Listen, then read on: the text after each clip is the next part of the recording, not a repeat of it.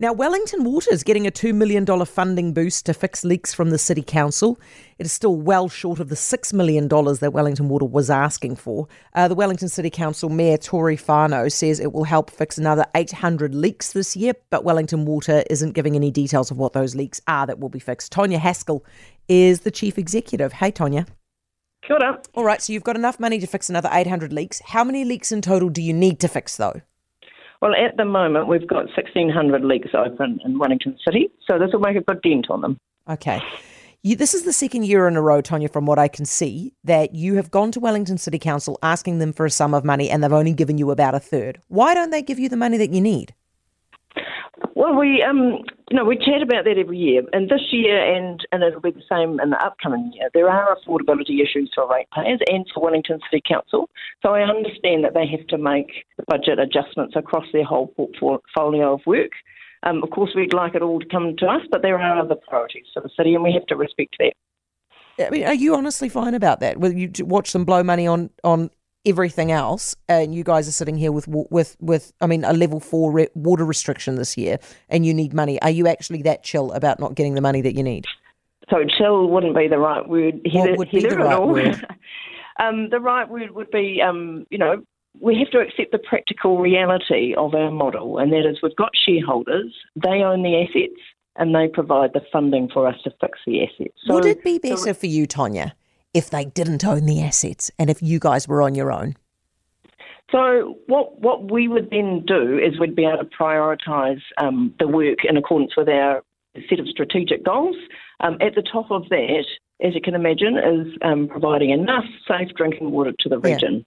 Yeah. And that, then we're able to deploy our resources across the region and into the areas that we think have the most need. Would you prefer it if you were split away from Wellington City Council, if you guys were able to work like Auckland, like the Auckland Water guys work, where they just charge, they charge the ratepayers what they, for the use of their water and stuff, rather than having to go cap in hand constantly to Wellington City Council? Would that not be better for you if you could get your own money and fix the things that you need to fix and be captains of your own destiny?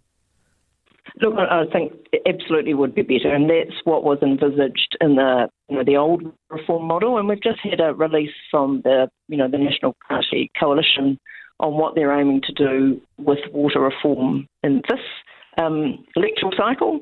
And they're looking to stand up council-controlled organisations that would have balance sheet separation. Okay. And what that would mean for us is that, yes, we would become an entity that would look after our shareholders. We would own the assets. We would own the relationship with customers. We would be able to, receive the revenue and then apply it in accordance with the regional priorities. That would be our ideal model. Cool. So you hopefully we can get you away from these clowns running Wellington City Council.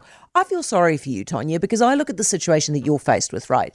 You are looking at the possibility of this summer having not enough water for the rest homes in the hospitals, as you warn us, telling the Wellington people they can't use water outside. They've got to start controlling how much water they're using inside. And you guys are going to be the fall guys for it. You're going to cop it because people are going to be cross with you, but actually they should be cross with Wellington City Council for not giving you enough money. Should I feel sorry for you like I do? Oh, look, I thank you, Heather, but, somebody's got to do this job. We're really passionate in Wellington Water about doing the right thing for the region, and actually we're going to try as hard as we can so we never have to put our rest homes and our hospitals at risk this summer. Can you not just pump more water out of the rivers? So, that is one of the issues that we're facing this year. We take water out of the Hutt River, Te Awa Kairangi, and we take water out of the Orungu River at Wainuiomata. We have maxed out our consents in previous summers.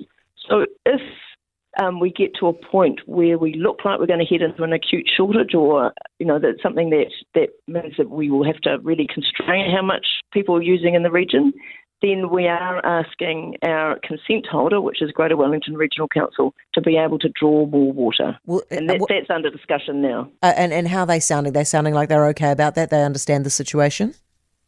It's tricky for them because, they also have the job of looking after that river and the health of the river.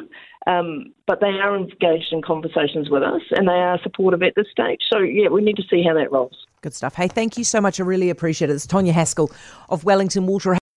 For more from Heather Duplessis Allen Drive, listen live to News Talk ZB from 4 p.m. weekdays or follow the podcast on iHeartRadio.